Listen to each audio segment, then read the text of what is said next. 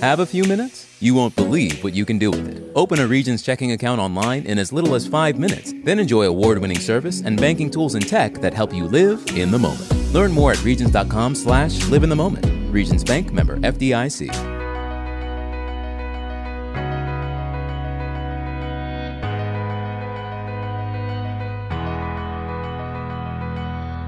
Broadcasting live from the Subaru of Gwinnett studio inside the Gas South Convention Center in Duluth, Georgia, it's time for Regions Business Radio.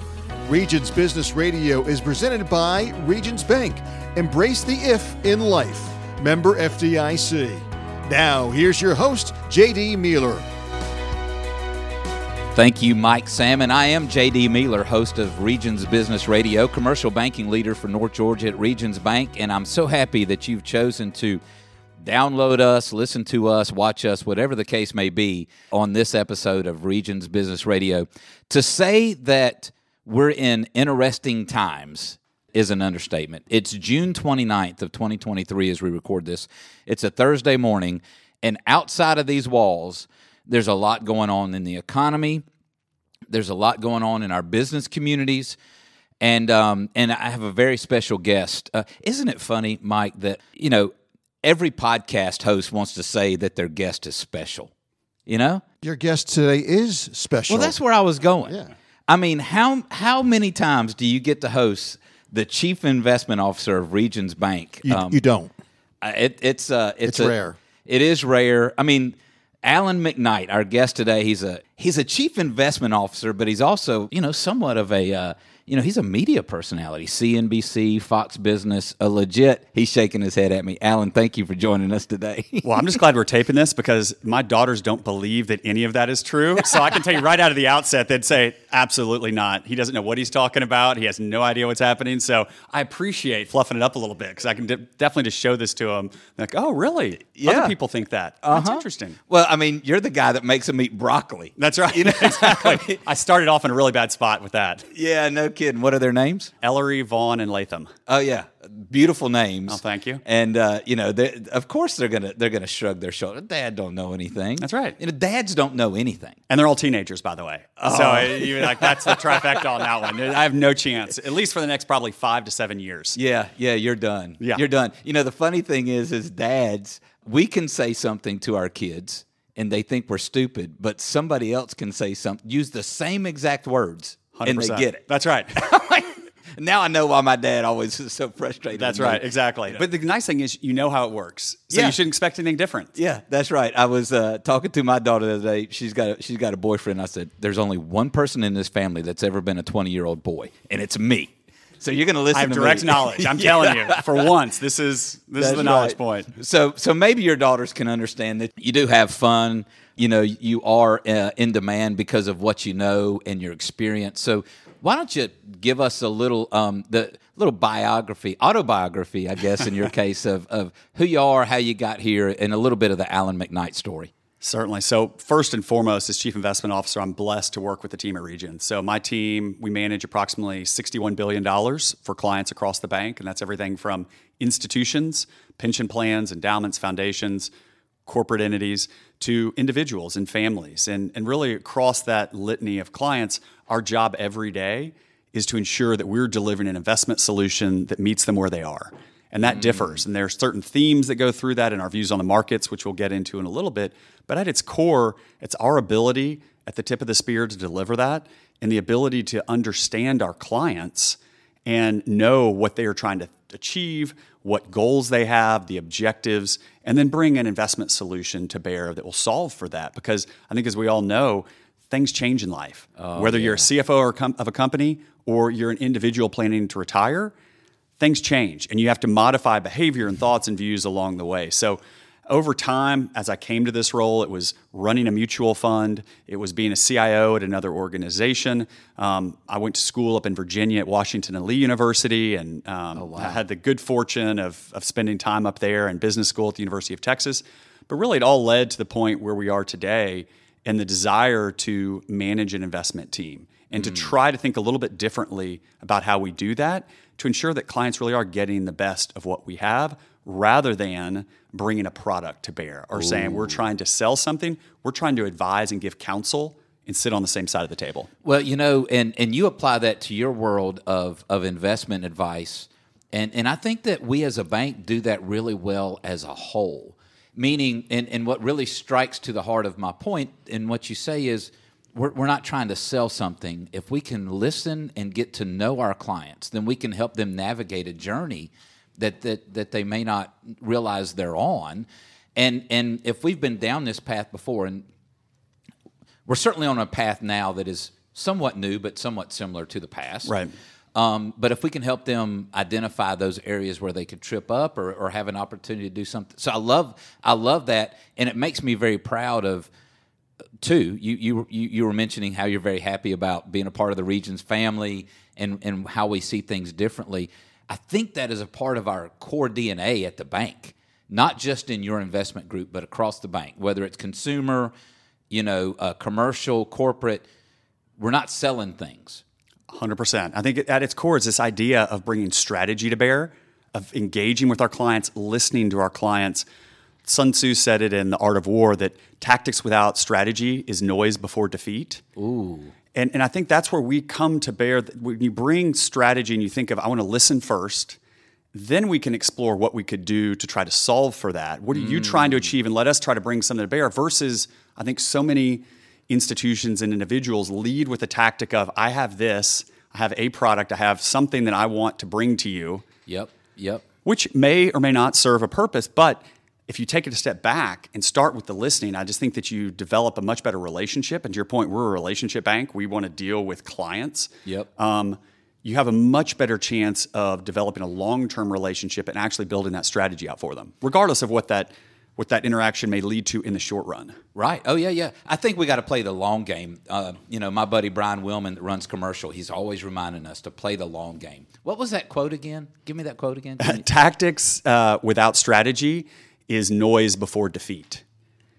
So if you're just leading with tactics and your whole goal is, I just have something to do, and the desire to be on that hamster wheel of let's just do something all the time, action-oriented, but without actually understanding what the actions are meant to achieve, like, why are you going down this path? Again, it doesn't mean that you won't end up in a good place, but we deal with probabilities every day. What are the odds of something occurring? And that's a really low probability of success. Doesn't mean it won't, but it's hard. And I hear you say that, and it takes that's, by the way, I always love when we're together because you're a quote guy and so am I. And I don't want to get into quote battle, but I was also thinking about, and I don't know who said it, but this idea that culture eats strategy for breakfast. So, however, you strategize, and if that becomes part of the culture, I think that's the point I'm making is having a strategy, whether it's an investment strategy, a commercial banking strategy, a private wealth strategy, that's part of our culture. Delivering that strategy in a listening, advising, kind, friendly way, that's the culture that we have to deliver the strategy. Anyway, I digress. I'm sorry. Just thinking about No, I think that's exactly right. And I think if you're, by creating that culture, it leads to good outcomes. Yeah. Whether it be with client interactions or investment outcomes, corporate, consumer, whatever the venue may be, you raise the probability of success. And I think that's what you try to do across any activity. It doesn't matter if you're running the Peachtree Road Race or you're trying to generate returns for retirement or you're worried about your cash solution for a CFO of a company. Yep. You just want to raise the probability of success every day. And if you can do that, at least we believe it's going to be based on that culture and the engagement of the team. Yep. Rather than a host of other items that, again, it's not that they're not helpful, but they're not going to drive the success in our mind. Okay, so I have a weird question. I don't know if that keeps it interesting. I like it. It does. When you assemble your team, and you're going through maybe some recommendations, or you're evaluating an investment for the portfolio, whatever it may be, in the back of your mind, do you have a client profile that comes to you regularly, or does your team do that so that it's not? Is there a way to personalize those conversations to a client to a prospect so that you're thinking about someone as you're making those decisions. Does that make sense? It does, and 100%. And so I think the way that I've thought about it over my career, and I've been doing this for almost 30 years. So one, when I think about it for an individual, I think about my mom. So my dad passed away when I was in college, and she had never opened a statement, had never looked at a report, had no idea what was going on from a financial perspective. And then suddenly she's thrust into this situation, and I was thrust alongside her as well as my sister, of trying to solve for that, of saying, okay, what do we do?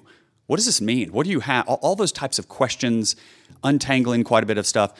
And so I think that is sort of on the far end of on the personal side of what would we want to achieve for someone like my mom? Because that's the baseline. Oh, that's so good. Yeah, that's what I was asking. Yeah, and okay. so and then that runs. So that's on that's the far end of someone who really doesn't have any experience at all, base level 0.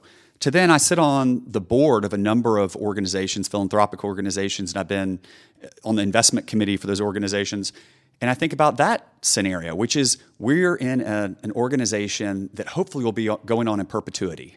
Yep. So their profile of what they can do, and likely even the people on investment committee have experience, they're investors, they're professionals, that sort of thing. Those two ends of the spectrum from alpha to omega look very different. Yes. And so as we're going through it, we're trying to craft something that at its core can solve for both of those, but then really it's our team sitting with the clients and delivering it in the form is necessary for them and saying, okay, I hear what you were saying. I'm going to pivot back to the investment team and say, okay, this is what we have. Yeah. How do we solve for this? And it's the old adage to keep fighting you with quotes here. History doesn't repeat itself, but it rhymes. Oh, I like that. Which is from Mark Twain. That. But I think, again, that sort of thing where they're not identical. No situation is identical. But there are threads to history, both in the markets and with individuals and institutions, that you can reflect on, bring them to bear, and hopefully then bring a value add to your clients, which is, it's not exact same, but we have worked with some other people. We have worked with other companies. This is what we might recommend. And then tweaking it around the edges to say, okay, how can we dial this in a bit for your specific need? Oh, that's so good. That is so good. Especially in a world where everything seems to be one size fits all and a quick turnaround and everything is disposable today. That's not our approach to this thing at all. Not disposable, not quick turnaround, not, one size fits all. Our approach to it is very customized, very engaging. I love the adage of a journey. I talk about that a lot with my wife and my family because we're on this journey. And I think my most fulfilling client relationships are ones where I can look back along the trail of the journey and see where we've done good things and where we've weathered rough things. And when I can bring that to another client, just like you said, and say, hey, we've been through this before. Let me show you how this may go. So speaking of that, history doesn't repeat itself, but it certainly rhymes. Mm-hmm. We're in 2023. Is there anything in today's economy that rhymes with the 2008, 29, 2010 type of story? Luckily, not very much, thankfully, because I think that we always want to fight the last battle. And as we think through what occurred, immediately we have these biases. So one of the things you mentioned earlier as it relates to our investment team, we do a lot of work on behavioral economics, behavioral finance, that journey. So it's not just the data statistics, because those are really enlightening, but there's also a psychological element. And you have to think through, okay, what does this actually mean? And so people immediately go to 08 or 09. They go back to 99, 2000 with the tech bubble. They go back to the Asian debt crisis. So you focus in on those. Unfortunately, there aren't a lot of parallels to where we are today in terms of we've had an experienced higher inflation. It's finally coming down. We're seeing the economy slow down. And yet we have unemployment at its lowest level in a multi-decade period. So, it's really the tale of two cities. You're like, okay, we have this high inflation and the economy's slowing, but by the way, we also have this really low unemployment. And so I think from that perspective, the closest really rhyme would be back to the early 80s when we had inflation and Paul Volcker, who was the chairman of the Federal Reserve, had to step in and really force rates higher to finally get inflation under control. But that's not a good parallel as it relates to where we are from an economic cycle with unemployment, and things are generally pretty good. Savings are good. Right now, the U.S. consumer has approximately $900 billion of excess savings on their balance sheets. Now, that's down from $2 trillion, so it's down, but things are still relatively good. So as we look at the landscape of the economy and the markets going forward, we think that it's going to be harder. The economy is slowing.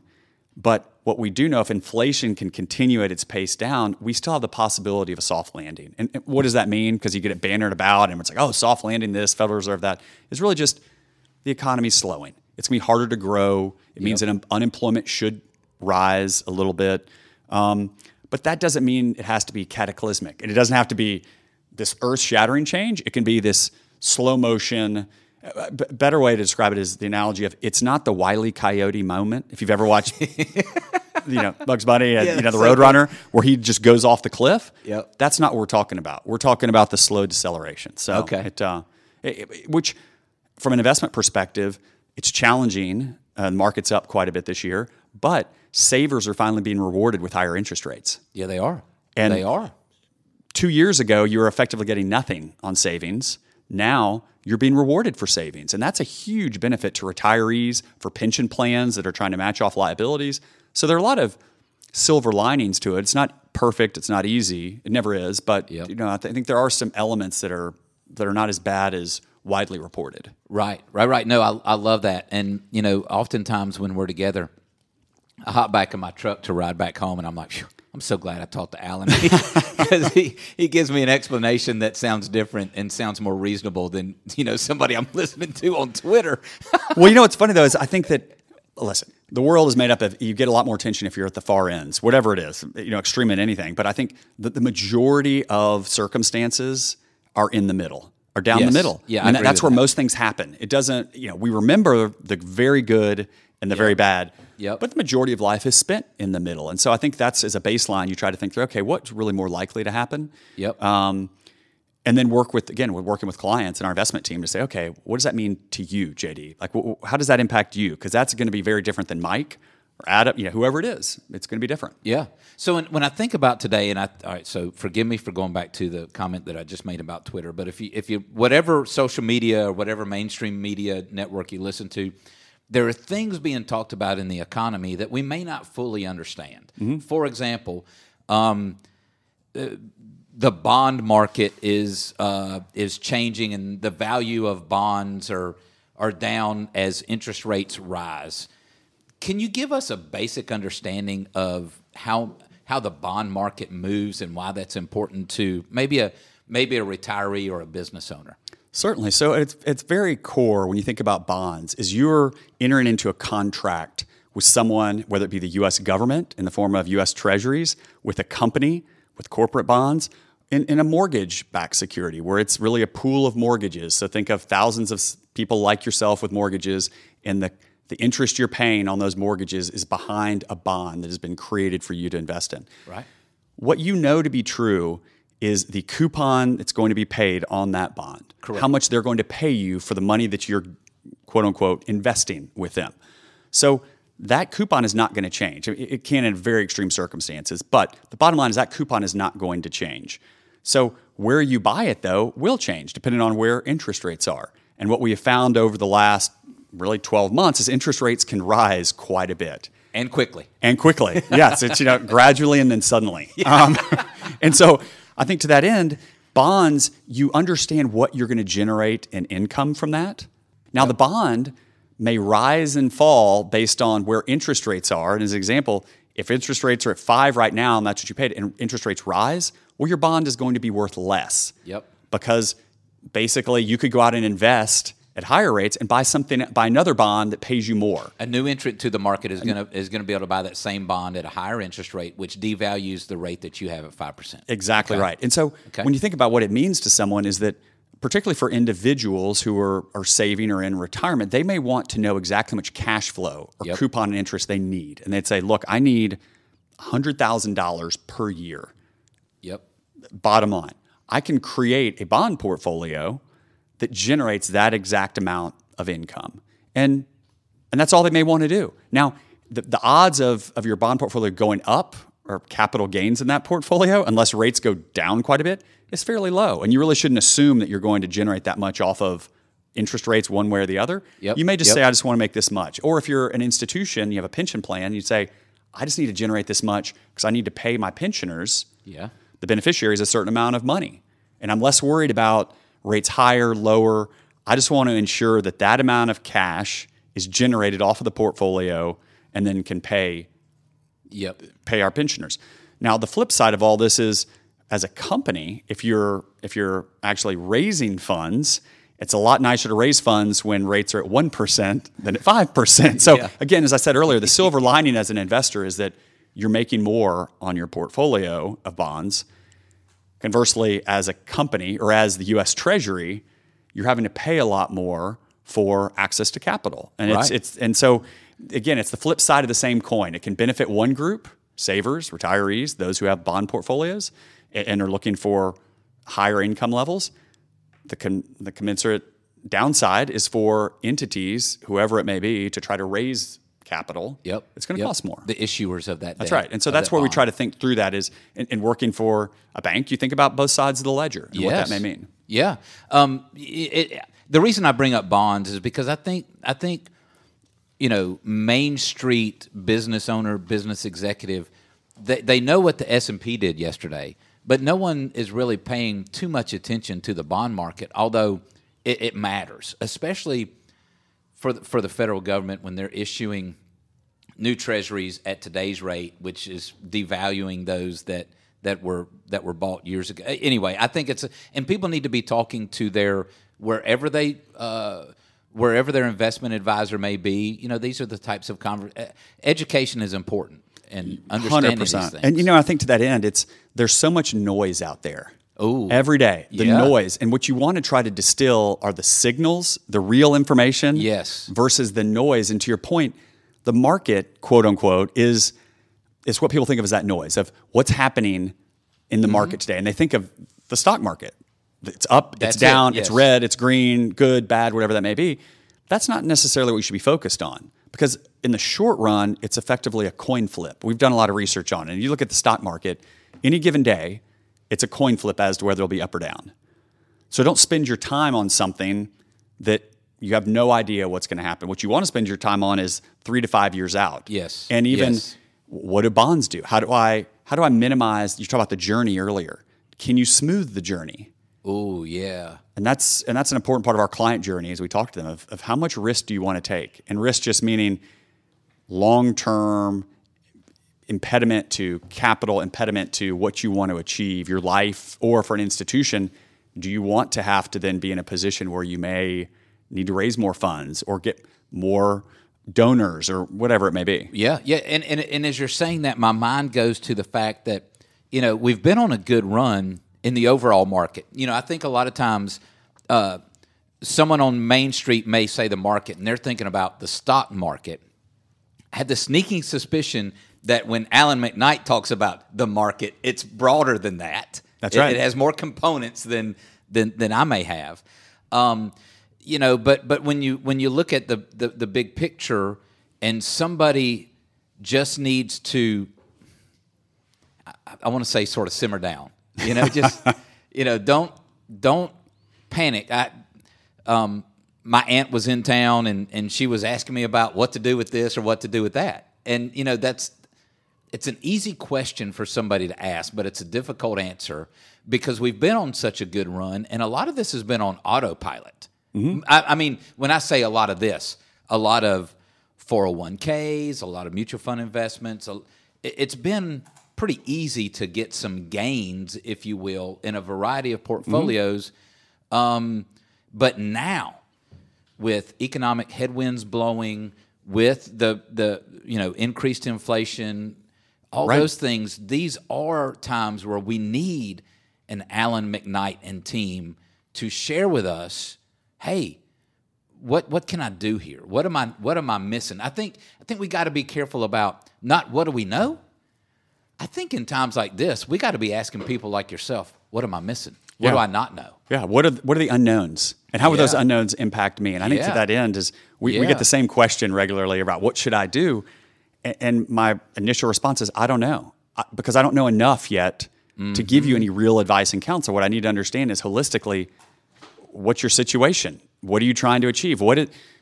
Without a full picture of the balance sheet, it's really hard to provide thoughtful counsel. You can do sort of off the cuff ideas, and this is, this, I would do this or that. And I would say anyone who provides that to you in ready fashion and wants to give you that idea is likely not thinking about you as an advisor or counselor. They're thinking of, what product can I sell? Ooh. And I think that's a differentiator. So we want to know, what are you trying to achieve? What do you want to do? But you really have to try to, as much as you can, minimize the noise. And that's why we think there's a lot of great work. Daniel Kahneman won the Nobel Prize for this, and there's a great book, Thinking Fast and Slow, which, don't ask my wife about what she thought of that book, but if you're an economist and an investor, you'll love it. But just talks through all the pitfalls as humans, the decisions we make. We make really bad decisions when we follow just the noise. Yes.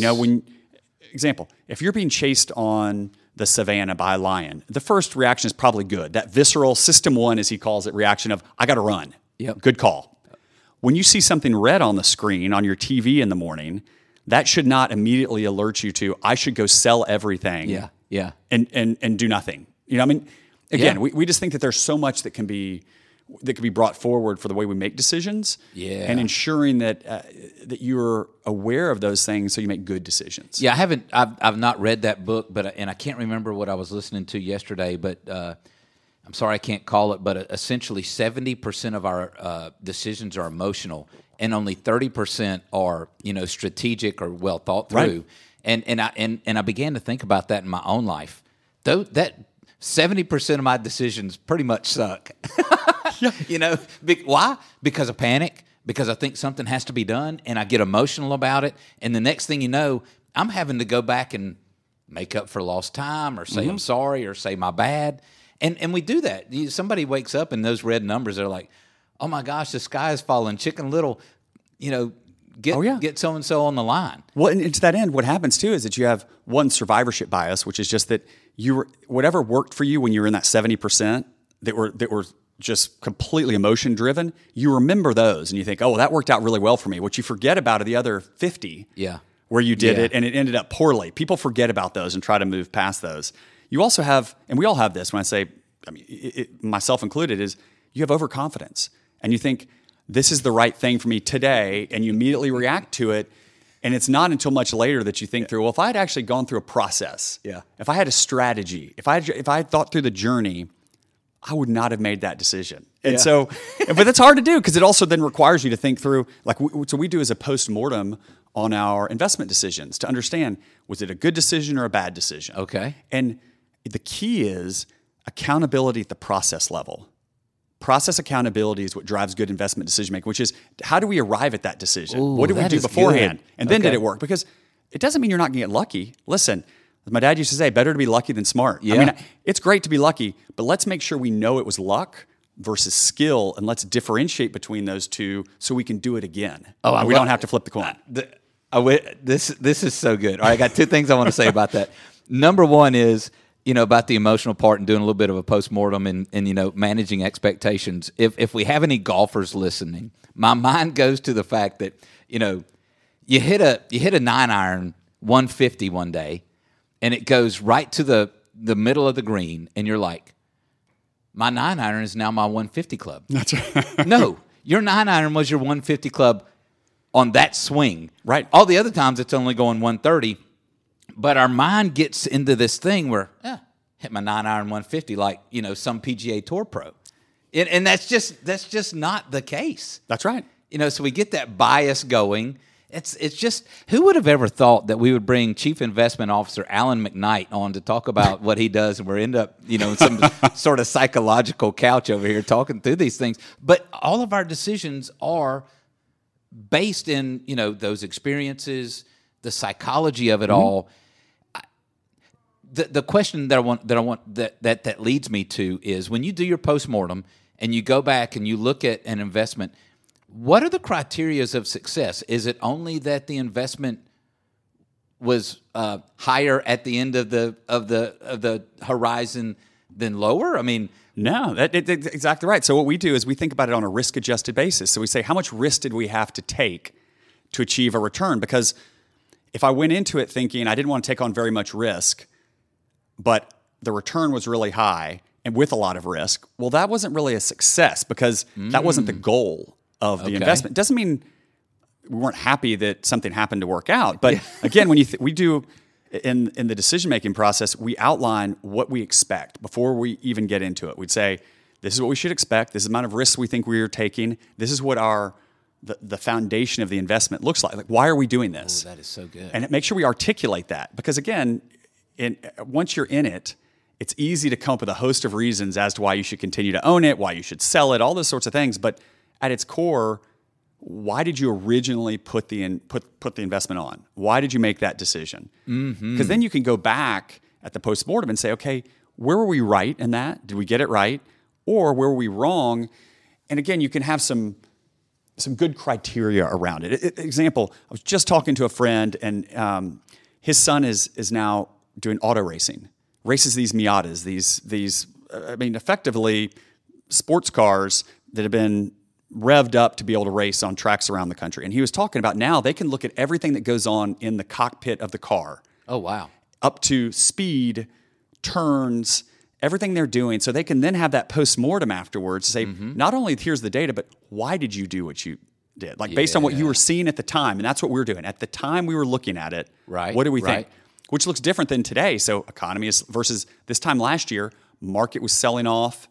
Worst equity and fixed income returns we'd seen since before 1940. I mean, together. Yeah. Oh, and yeah. Yet, both were down. Yeah. And so you think, well, that doesn't seem like a really great time to invest. That was a really bad. And yet now, a year later, market's up 14%.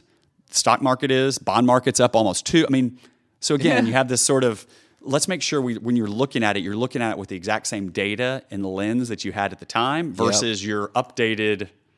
Well, it's the strategy part that you talked about from Mark Twain earlier in the conversation. I remember my days at Merrill Lynch when I first got into finance. We still had fax machines then, and you'd get 2 faxes in the morning.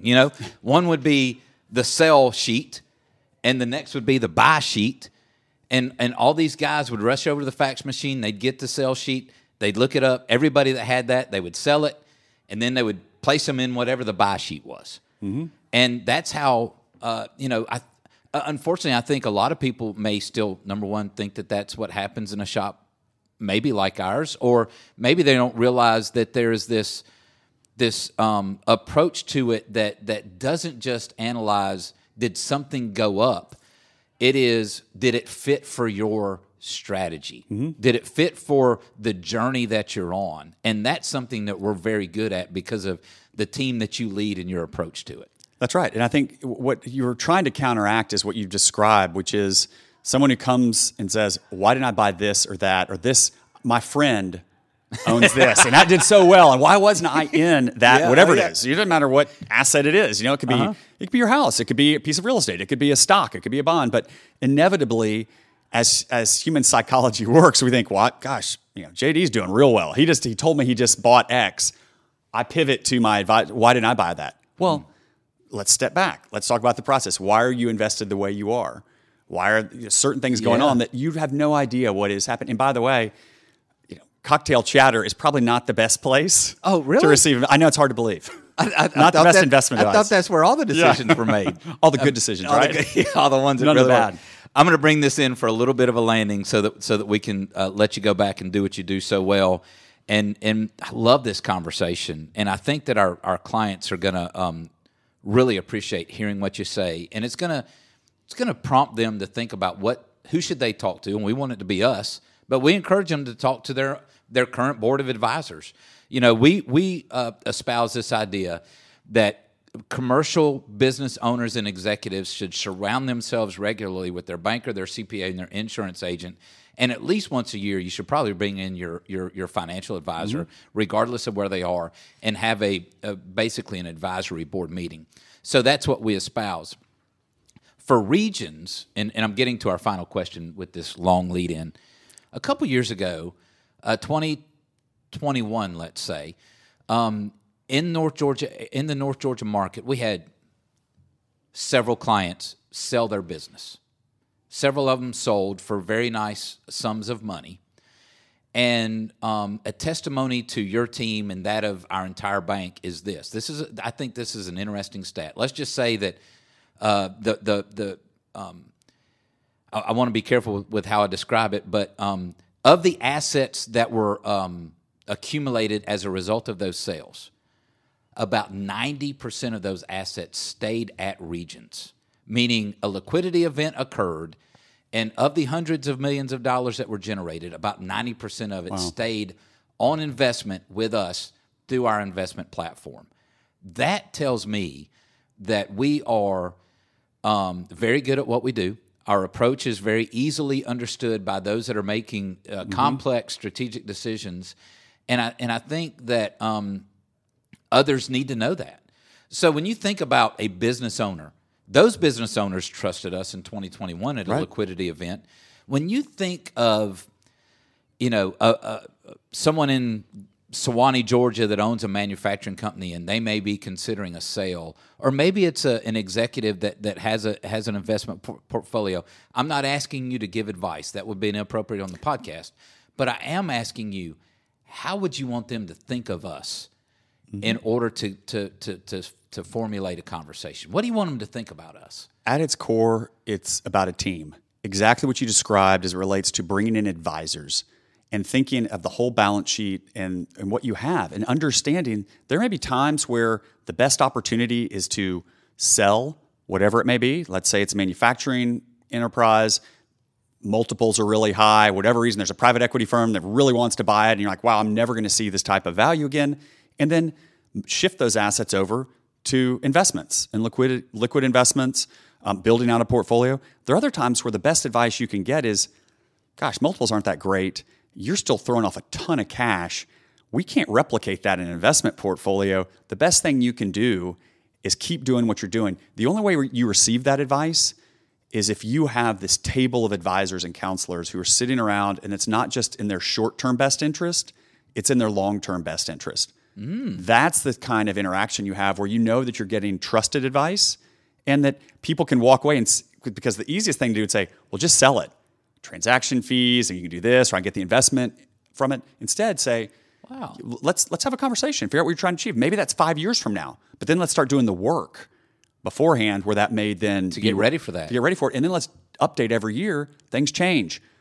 Someone wants to retire, you have a sickness in the family, whatever it may be, and you say, you know what? Maybe this is the time to make a change. I just talked to a friend who sits on a board, and he's been very involved, and he's stepping away from work. His wife has been sick. And so he said, you know what? If you told me this 18 months ago, I would have said, I'm ready to keep working. I'm going to do this and that. I'm going to stay on the boards. And instead he said, you know what? Things change. Let's pivot.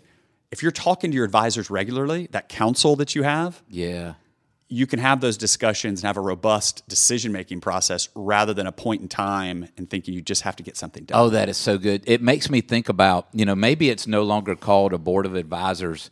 Maybe it's something like, a council of truth tellers. Who's going to look at you and tell you the truth about what's going on, not just what you want to hear, or not somebody that wants to do a transaction and generate a fee. That's what I appreciate about early on in this conversation about your perspective on the markets and how these things work, is because I feel like it's the truth when it comes from Alan McKnight. You're not looking for clicks, you're not looking for likes, you're not looking for downloads. You care about our customers deeply, and you want them to succeed in whatever it is that they're doing. And we're not here for clicks. We're not here for likes. We're here to tell the truth and help our clients not just achieve their dreams, but sometimes, unfortunately, if life throws you a curveball, you got to make a decision and be ready to go. And if you don't surround yourself with truth tellers, then you're not going to end up at the right end of the journey. That's exactly right. And as you said before, play the long game. Yeah. How do you play the long game? You get great advice over many years. You find those people who can tell you the truth and who are willing to be honest with you and provide insights and counsel you're not getting other places. Yeah. And leverage it. I think that's how you play the long game. And I think that's what we hope to do every day as investors and as members of the Regions team, is that where can we step into the vanguard and try to provide that for our clients and prospective clients where they may not be receiving it today. Yeah, that is so good. We could talk about this for hours. Do you have any closing comments you'd like? And remember, our audience really is business owners and executives in North Georgia. Mm-hmm. Some bank with us, some may not. But any closing comments that you'd like to share with our audience? I think it gets to what we were just discussing, which is start the process. Sometimes the hardest thing to do is to start those discussions because you're busy. You're a business owner. You've got 1,000 things 24/7 you could be worrying about, thinking about doing. And so one of the easiest things to push off is long-term thinking and trying to assess what you would like to do. Yes. Go ahead and start the process. Yes. Make the call, set up the time for an hour, couple hours to start it off, and then get it into the rotation. Yep. It's like so many things that we found over time, which are the repetition works, whether it be playing golf or exercise or financial future or whatever it may be, your enterprise. If you just do it regularly, Yep. you have a higher probability of success. So start the process. If you do that, you have a much higher probability of success. And that's what I would leave folks And with. start that process with someone from Regions. I mean, we do want to listen. I think we're a highly engaging, culture. And you make me think about, in closing, that advice that you just gave everyone. I was with a client on Friday, and we're walking and talking together, and he owns a great business, and he's decided that he's got to put his plan in place. And the plan may be selling, it may be seeking out a PEG or an equity firm, it may be an ESOP, which are things that, if you don't understand, please call us, we'll talk to you about it. But, and he said, I called my commercial banker, and he connected me with someone from Regions that knows and understands those things that's going to help me. And this is a guy that his dad started the business. He's now, I don't know, in his mid-60s. His dad died when he was in his 50s. He had a brother pass away.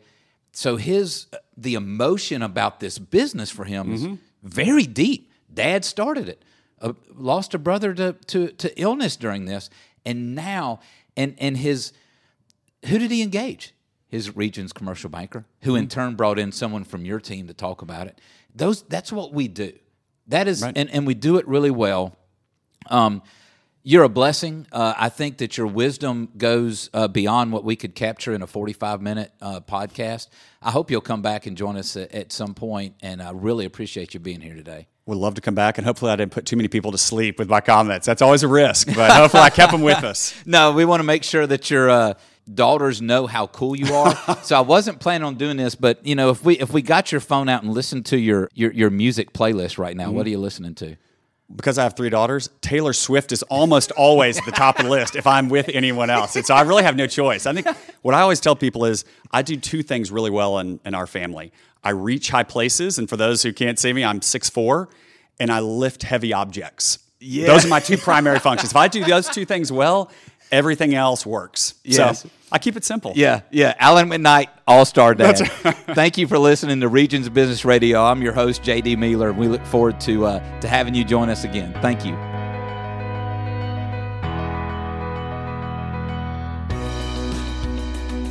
Regions Bank, member FDIC, equal housing lender. This information is general in nature and is not intended to be accounting, legal, tax, investment, or financial advice. Regions believes this information to be accurate when recorded, but it cannot ensure that it will remain up to date. Consult an appropriate professional concerning your specific situation. The information should not be construed as a recommendation of a specific course of action for any individual or business. All Regions products and services are subject to qualification requirements, terms, conditions, fees, and credit approval.